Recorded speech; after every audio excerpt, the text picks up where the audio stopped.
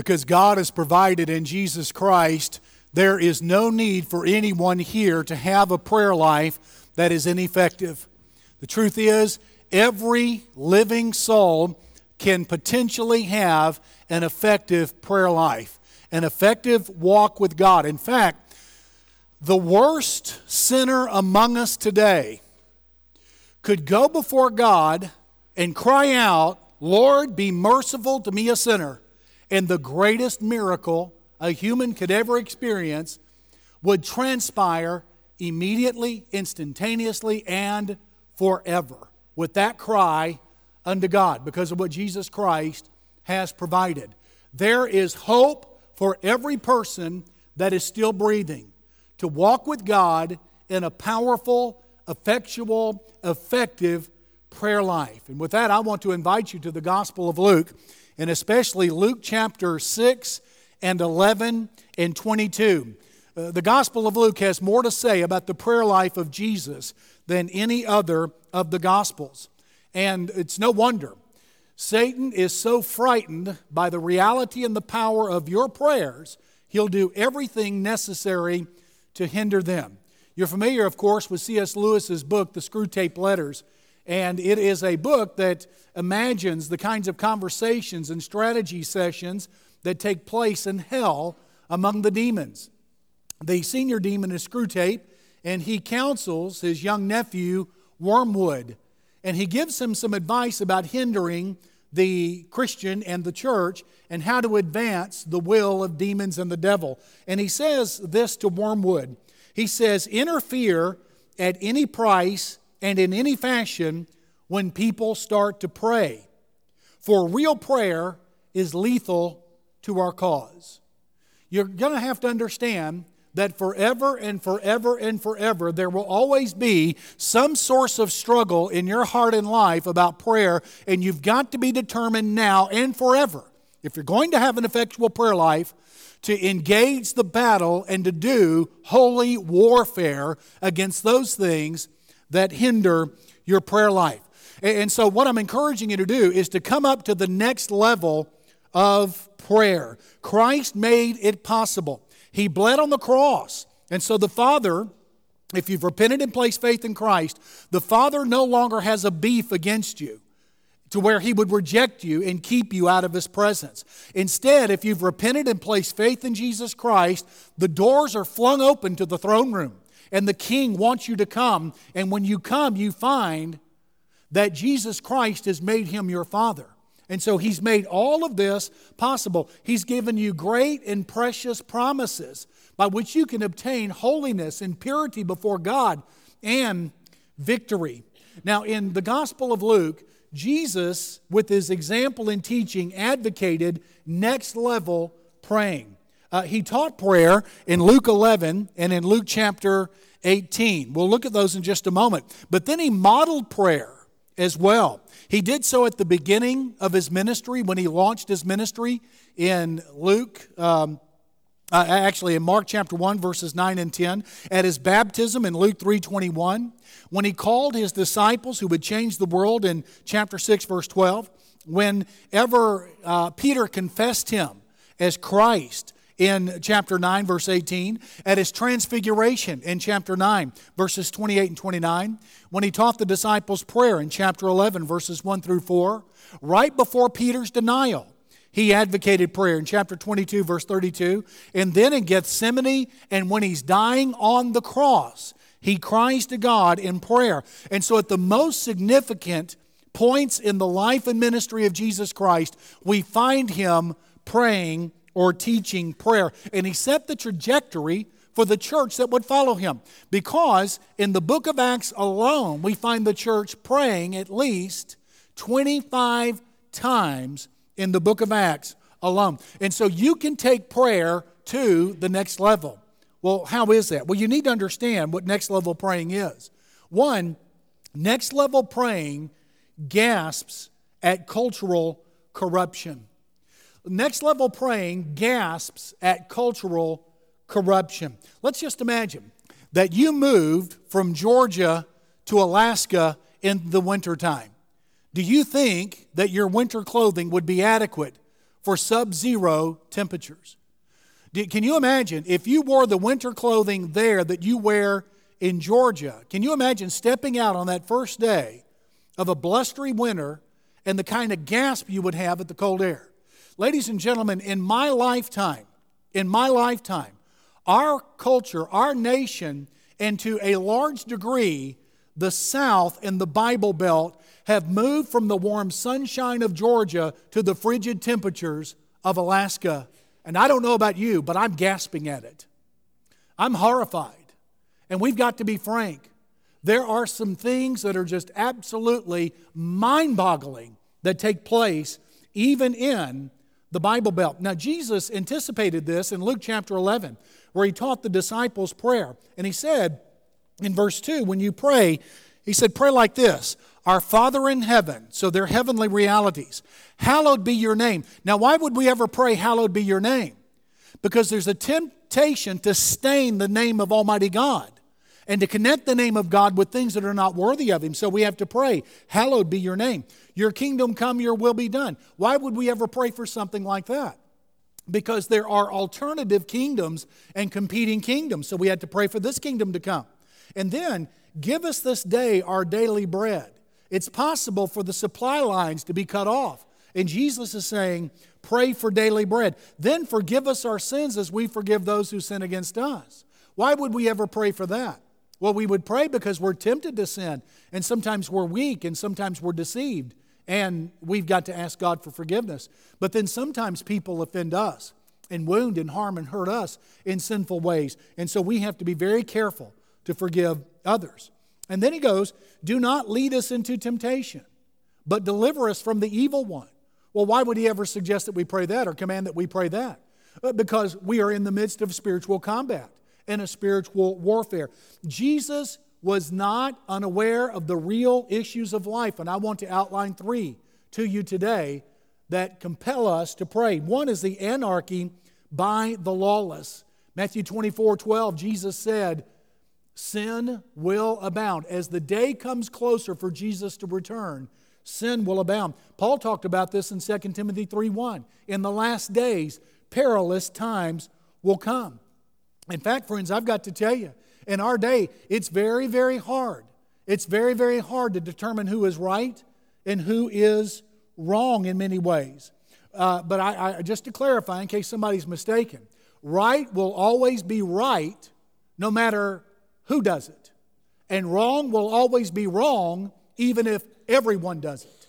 God does not change. His standard remains the same. The Word of God cannot be broken. And so there's anarchy by the lawless. Then there's acceptance of lying. God complained through Isaiah in Isaiah 59:14, truth has fallen in the streets.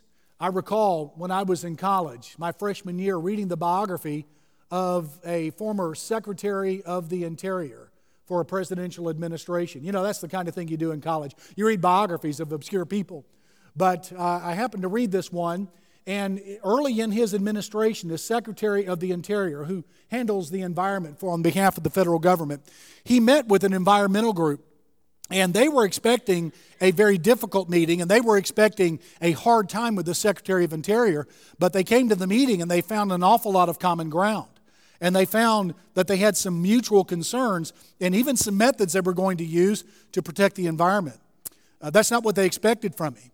So they had this productive meeting, they set up future meetings, and when the meeting was over, this environmental group went out to the microphones where the media was waiting on them and gave a blistering report of the meeting. Now, the meeting was very productive, a happy meeting, full of wonderful, pleasant surprises, but the press meeting and the press conference afterwards was blistering, harsh, and awful, where they condemned the Secretary of Interior. What they had done is that they had written their press release before the meeting, and they refused to change it because they needed to raise money from their constituency, and they could not ever imagine giving the President at the time and the Secretary of Interior a victory in this arena. Truth has fallen in the streets. In other words, in our day, in many places, not all places, but many places, especially some of the centers of power, what is true is not what conforms to reality. That's your definition of truth and mine. It corresponds to reality. What is real is true, but what is true to too many is what gives me more power or helps me with my fundraising, no matter what the truth is. And so acceptance of lying. It's a standard operating procedure among many, not all, but many in the centers of power. I was watching the media the other day commenting on a national figure, and they played clips of him making a particular statement, and then they came back and said, we don't know why the world doesn't trust the media, and they just lied about the guy when you compare what they were saying about him compared to his clip. And why do you think we don't believe you? Quit lying about people. It may be standard operating procedure, but ladies and gentlemen, it is still untrue before the presence of Almighty God. It may be common amongst you, but it's not common amongst us. Anarchy by the lawless, acceptance of lying, and then a new aggressiveness by Lucifer. 1 Peter 5:8 says, the devil prowls about like a roaring lion, seeking whom he may devour. Satan is like a lion. He is hungry, and you and I are on his menu. And quite frankly, from the looks of it, he's rather obese. He's been very, very effective at tracking down his prey. Vance Havner said one time, what we're seeing in the hideous crimes of today is not ordinary wickedness, but demonism. And Vance Havner said that in the mid-1970s. A demonism. Now that makes sense, doesn't it? Now if I were the devil, and to clarify I'm not, but if I were the devil,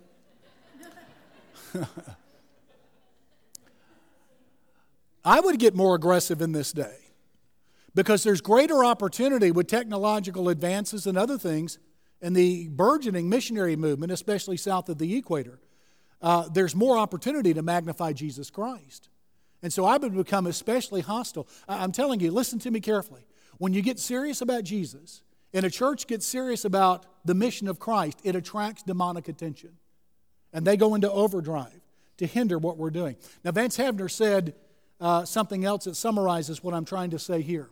He said, civilization reminds me of an ape playing with the blowtorch in a room full of dynamite.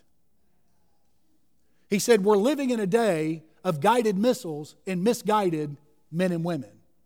He said, I watched in Florida a space mission launched. I watched astronauts go into space on TV in the corner of my hotel room, but I could look out the window into a park where I dare not walk. I thought of the paradox of it all. We're smart enough to walk on the moon and not safe enough to walk in the park. And that is the cultural reality. And then he goes on to say and applies this to the people of God. The reason we don't have revival and a powerful movement of God is that the times are desperate, but the saints are not. Now, what would you think of someone whose health was such that they can move from summertime in Georgia to wintertime in Alaska and not tell the difference in the temperature? And not gasp at the temperature difference. Ladies and gentlemen, you're not talking about a living person. You're talking about a corpse. And one of the reasons God doesn't use some people is that they simply are not aware or they don't care about cultural corruption that surrounds them, and they don't turn that disappointment, that gasp, into prayer. Take your prayer life to the next level by changing your gasps into grasps. Your gasp at the cultural corruption into a grasp of the power of God in prayer. So next level praying gasps at cultural corruption. But there's the second thing. Next level prayer groans at personal conflict. Now Paul did this in Romans 7:18. He said in that whole chapter, what I want to do, I can't do. What I don't want to do, I do. And then in verse 18, he says, nothing good in me, that is my flesh, dwells. And how to make good happen, I do not find in me. He would later express in Galatians 5:17, the flesh wars against the spirit and the spirit against the flesh. So not only are we concerned and gasp at the culture, beloved, we gasp at ourselves. We groan at the conflict, the civil war that's going on between us. And we've got to appreciate the reality of this, not become discouraged by it, but become determined by it. Now, Jesus alludes to this in Luke chapter 22 when he's speaking to Peter. Luke chapter 22, verse number 31. He said something to Simon that I think is very applicable, very real, and very timely for us. In Luke 22, verse 31, a few pages over, he said, Simon, Simon, indeed Satan has asked for you, that he may sift you as wheat. Then verse 32, but I prayed for you that your faith should not fail, and when you've returned to me, strengthen your brethren. So Simon, I'm emphasizing your humanity by not using Peter, but by using Simon. Satan's after you, and you're going to struggle, but when you return, strengthen your brethren. Well, look what Peter says in verse 33. Well, Lord, I'm ready to go with you, both to prison and to death. So he rejects the counsel of Jesus. Then he said in verse 34, I tell you, Peter, the rooster shall not crow this day before you will deny me 3 times that you know me. The best among us is liable to the failure of Peter. We've got to embrace that reality, that we are a walking civil war. One moment we may have the very best of intentions, and the next moment we may be just like Peter.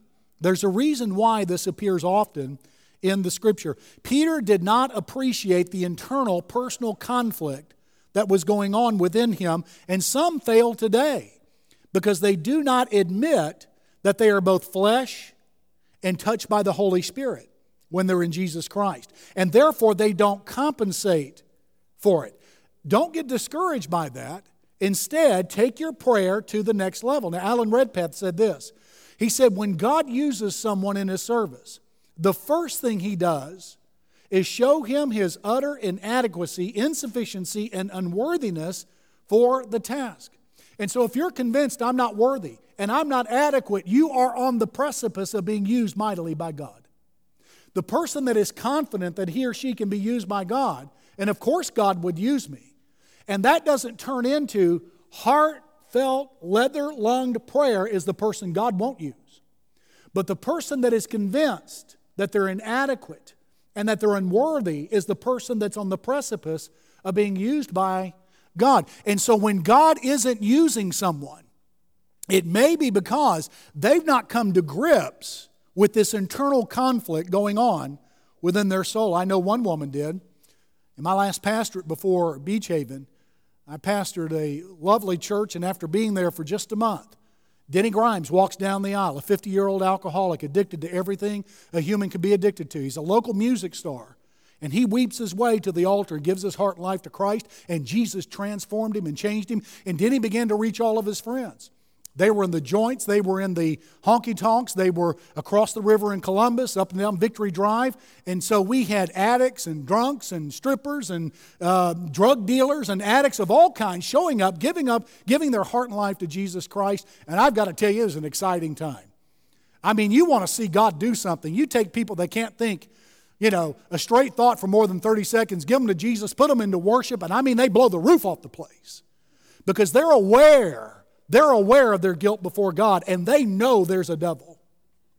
Oh, they're absolutely convinced of it. They're on a first-name basis with Him.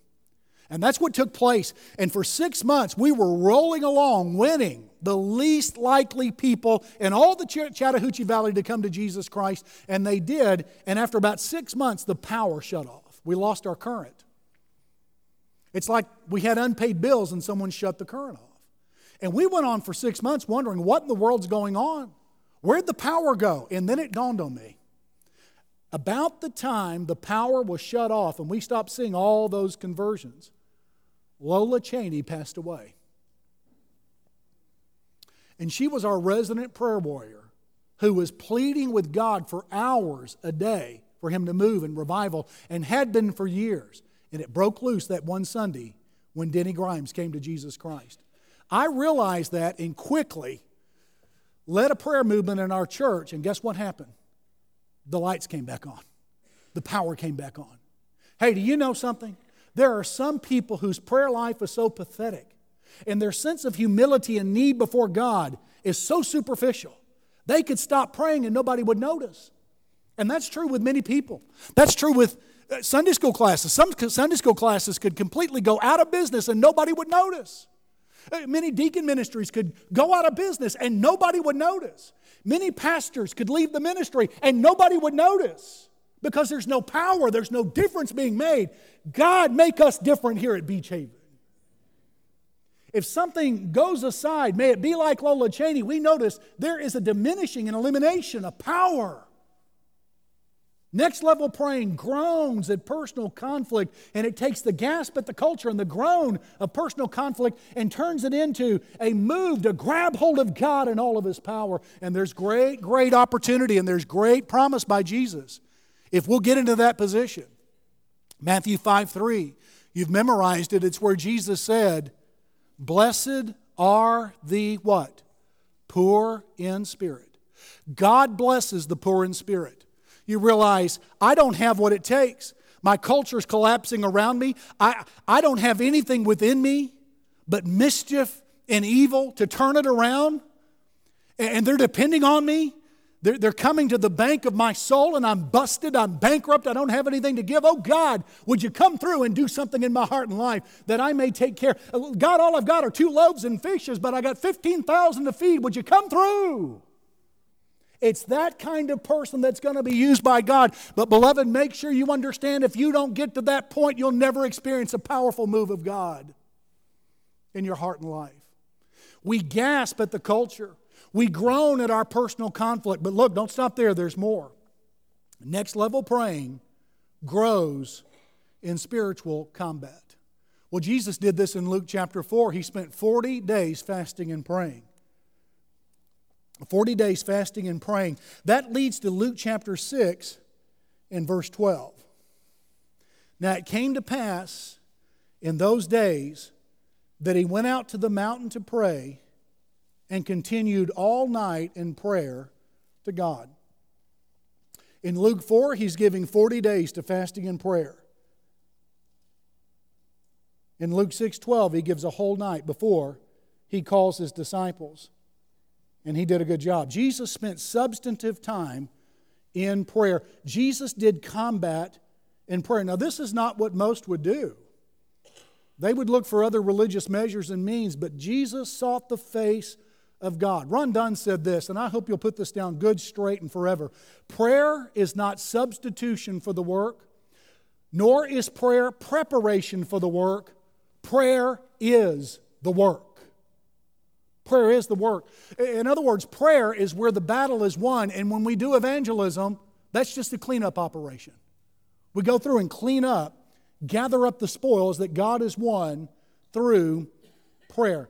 And so we're very, very careful never to undertake more activity than what we can adequately bathe in prayer, and we repent from doing so.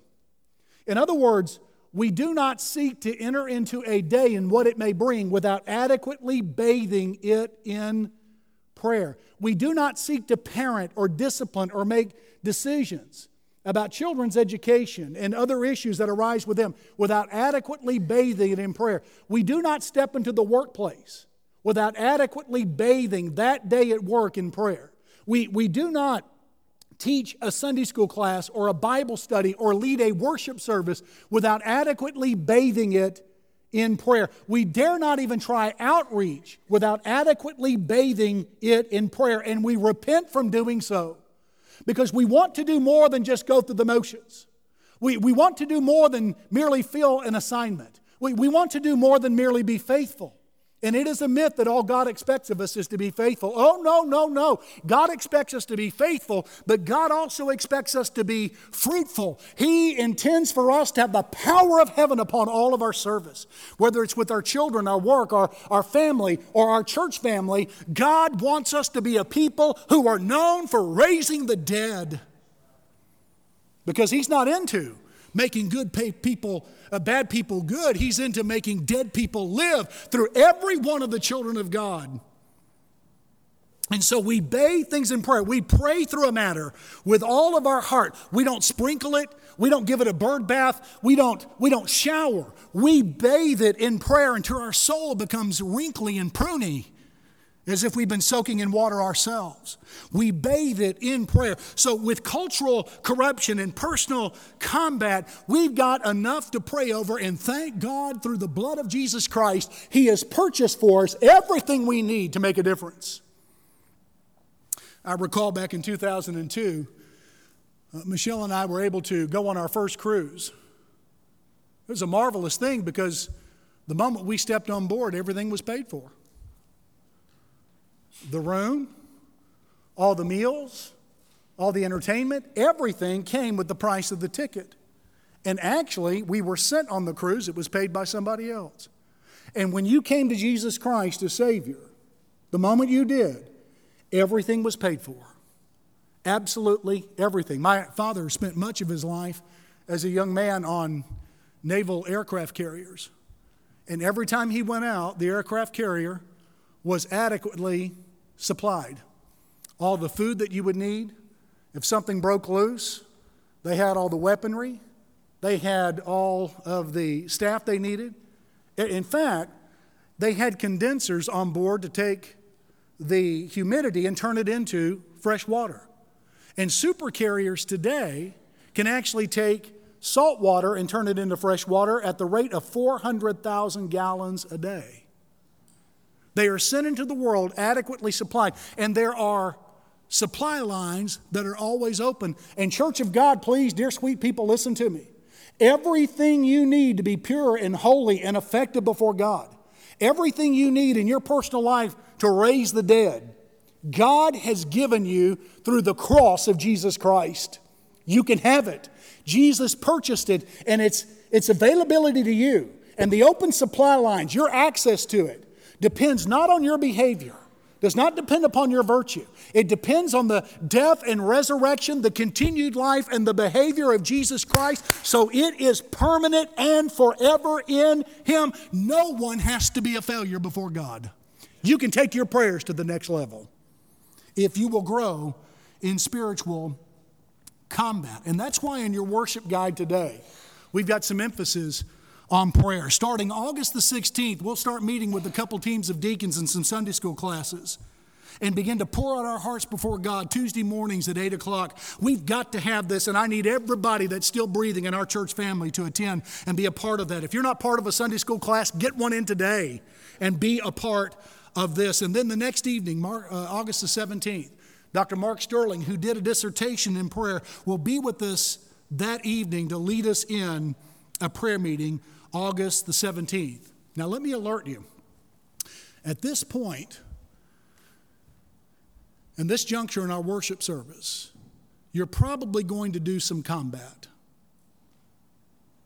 What the Holy Spirit is trying to get you to do is abandon all to Jesus in faith. Some of you, He's moving on you to repent and trust the gospel.